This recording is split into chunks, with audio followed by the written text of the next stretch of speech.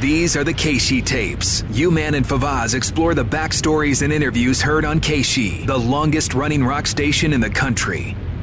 Hi, everybody. This is the Keishi Tapes podcast. This is episode 108. I'm John Hewlett, and there is... Favaz. Hi, John. All right, let's see. Today, we're going to go back to 2015 when comedian Jeff Foxworthy called the radio station one morning to promote something. Yes, we're going to find out what that something is. Jeff Foxworthy, a comedian whose slugline was, "You might be a redneck if." Yeah. He used to do that. He was also the host of Are You Smarter Than a Fifth Grader? Yes. I think so. Mm-hmm. And just a funny guy, man. Yeah. He's good. He's made a lot of money. Yes, he's made a lot of money. He's done very well. And I remember him from back in the day, too. And I've got a good story about him and Al Canal, who used to bring the comedians in when they came to Keishi one day in the Annex building I was working. And I've got a good story there. Yeah, we knew Jeff back before he was a superstar. And that comes up in this interview. My partner at the time on the morning show was Learn. It's now Favaz. So let's go back in time and hear this interview and see how it went. Hello, this is Keishi Radio. Hey there, it's Jeff Foxworthy. Hi, Jeff Foxworthy. Hi, Jeff Foxworthy. Hi, good morning. How are you? Good. Well, I'm U-Man, and that's Learn right there. I thought it was Learn. I mean, it Yes. looked like Learn. You know, Yeah, kind of a long way away, but I'm like, dang, that looks like Learn. yeah. She's pretty. She's pretty. I know. Hey, Jeff, I don't know if you remember. I feel like I've been stalking you from afar, but I've been here at Keishi Radio since, well, going back to 1976, but in the late 80s, early 90s, you used to come to our station here at Union Station and do the morning show with us. I know you've done a lot of radio stations. Pretty regularly, I used to come there. Yes. From the good old Funny Bone. That's right. That's right. And I was doing the show. I guess most of the times Smash was here in the morning with me, Smash and the U-Man. I don't know if you remember those days. I do remember that. I sure do. Fantastic. Glad to hear that. And then I've watched you, do so well over the years after that, and I said, you know what? I know that guy, and he's a nice guy,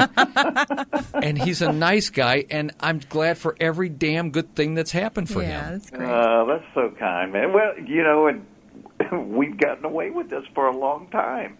We haven't had to get a job picking up heavy stuff. So I'm like, keep your head down and your mouth shut. Let's just keep going. That's the key. It is amazing. To any longevity at a job. Keep your head down, keep your mouth shut. Yeah, and just do the best work you can. Yeah, and hopefully that's all you got to do. Cross your fingers, hope it works. You've been able to do. How have you, you were a funny guy back then, no doubt about it, but how have you been able to come up with all this material over these years? I mean, you must look back at a package of what you've done and go, damn, how did I do all that? Yeah, because when you're in the middle of it, you're just going. Yeah. I mean, I think it's because you love what you do. Yeah. And it's funny because Larry the Cable Guy and I have a new channel on Sirius XM, and so one of the things that I've been doing is I just want to interview comedians. For everybody from Bob Newhart. But the other day I was talking to Kathleen Madigan.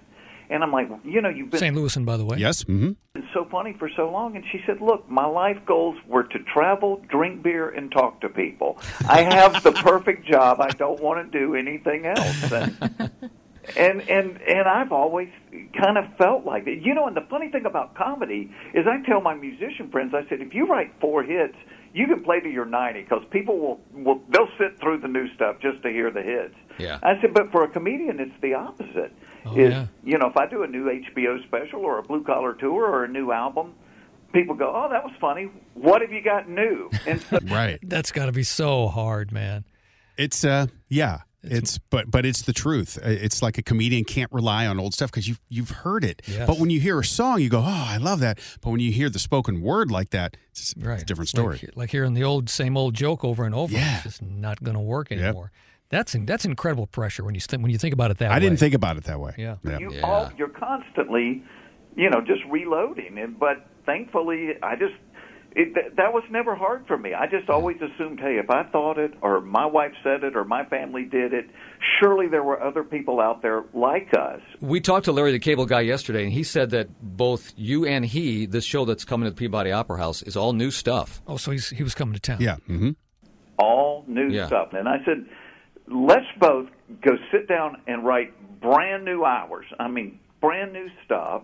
and let's go out and do this together. But instead of doing the big arenas, if we're going to bring out the stools at the end and take questions, let's do it in more intimate places instead of these, 10 and 12,000 seat arenas. And so that's what we're doing. I'm so pumped up about it. We've been thinking. No, what is it? Yeah. That we've been thinking tour. Well, that's what we decided to call it, because when I said, all right, we got to write all new stuff, and Larry's like, well, I got to sit down and think. so I'm like, all right, we'll call it the We've Been Thinking Tour. That's beautiful. Fantastic. That's coming in town to the Peabody Opera House Friday, October 30th. And do you usually get in town pretty early? Because we would love to have you stop by the show if you're actually in town that morning. I will promise you this. If I am in town, I would love to come back and sit with you all a while. That'd be great. Thank you, Jeff.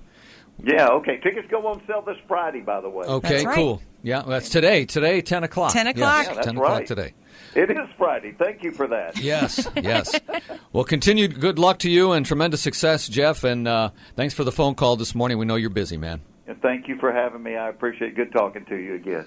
And we didn't have much time with him. He was doing a bunch of... I think that was a record for shortest one. Yeah, it's pretty short. There was probably a longer version of it that was edited for air, so I'll have to find the longer one. Maybe and then we can redo this. No.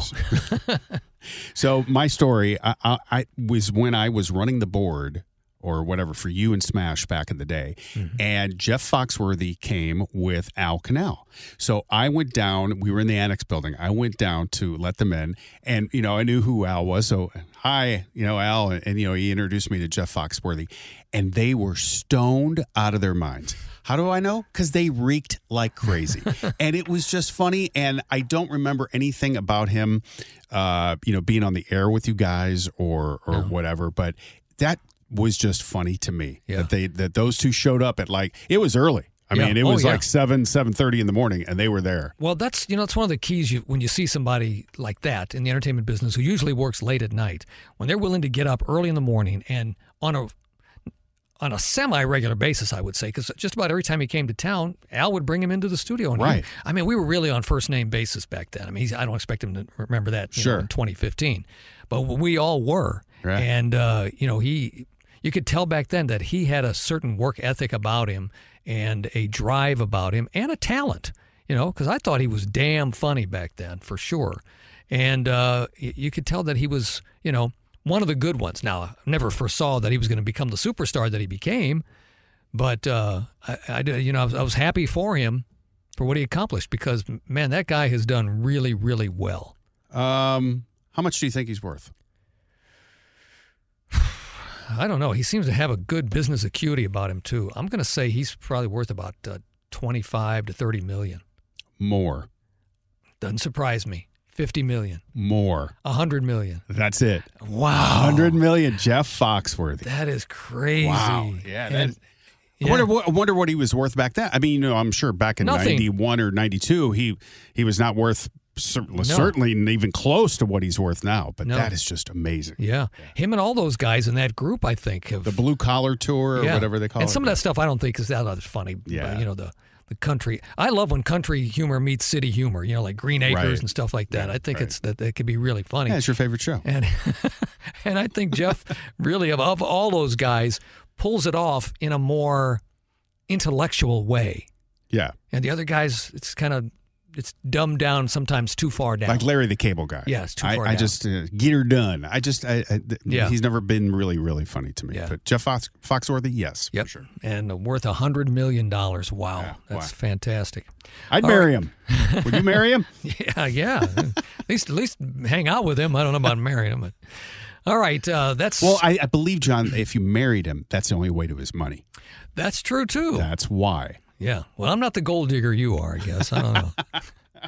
All right. Thanks for listening to episode 108 of the KC Tapes. It's a shorty today, and that was Jeff Foxworthy. You can follow me on Twitter at STLUman and on Instagram. I'm Johnny Hewlett. And we'll see you next week. Yep. AMF. Bye.